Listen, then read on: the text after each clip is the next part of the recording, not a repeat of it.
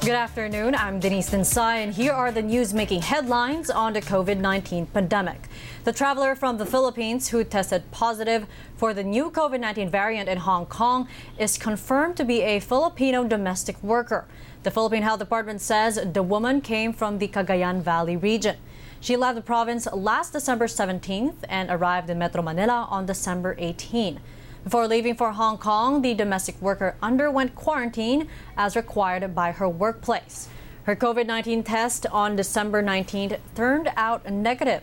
The patient then flew to Hong Kong on December 22nd, where she underwent quarantine upon arrival.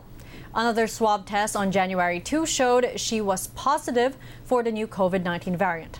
Contact tracing is now underway in Cagayan Valley and in Metro Manila.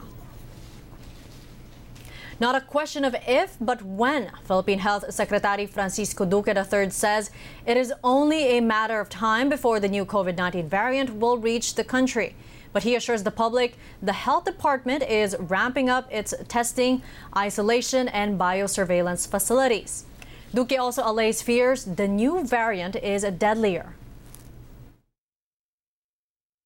It's not more dangerous so far. There is no evidence to show that this particular variant is more virulent, meaning more serious illness or complications can be brought about it. It's not. There's no indication that that is what's happening. It only shows that it is more transmissible.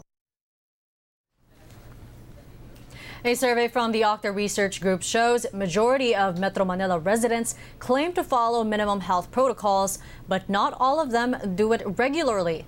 93% said they comply with wearing face masks, but only 83% said they did it always. 73% said they observed social distancing, but only 67% said they always do it. The research group surveyed 600 people from Metro Manila from December 9 to 13 last year.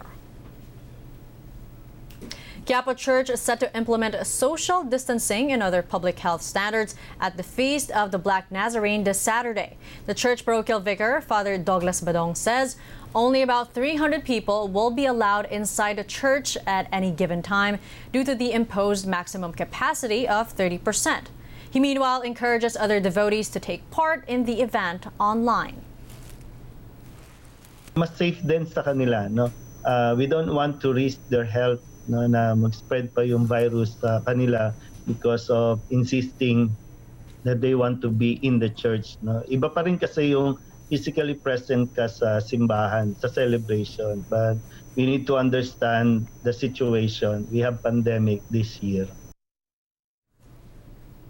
Meanwhile, Cebu officials have canceled all physical activities connected to the Sinulog Festival due to the pandemic. The grand religious celebration is supposed to culminate with a massive street party on January 17, but the Sinulog Foundation decided to just have everything recorded and aired on local TV stations as well as online.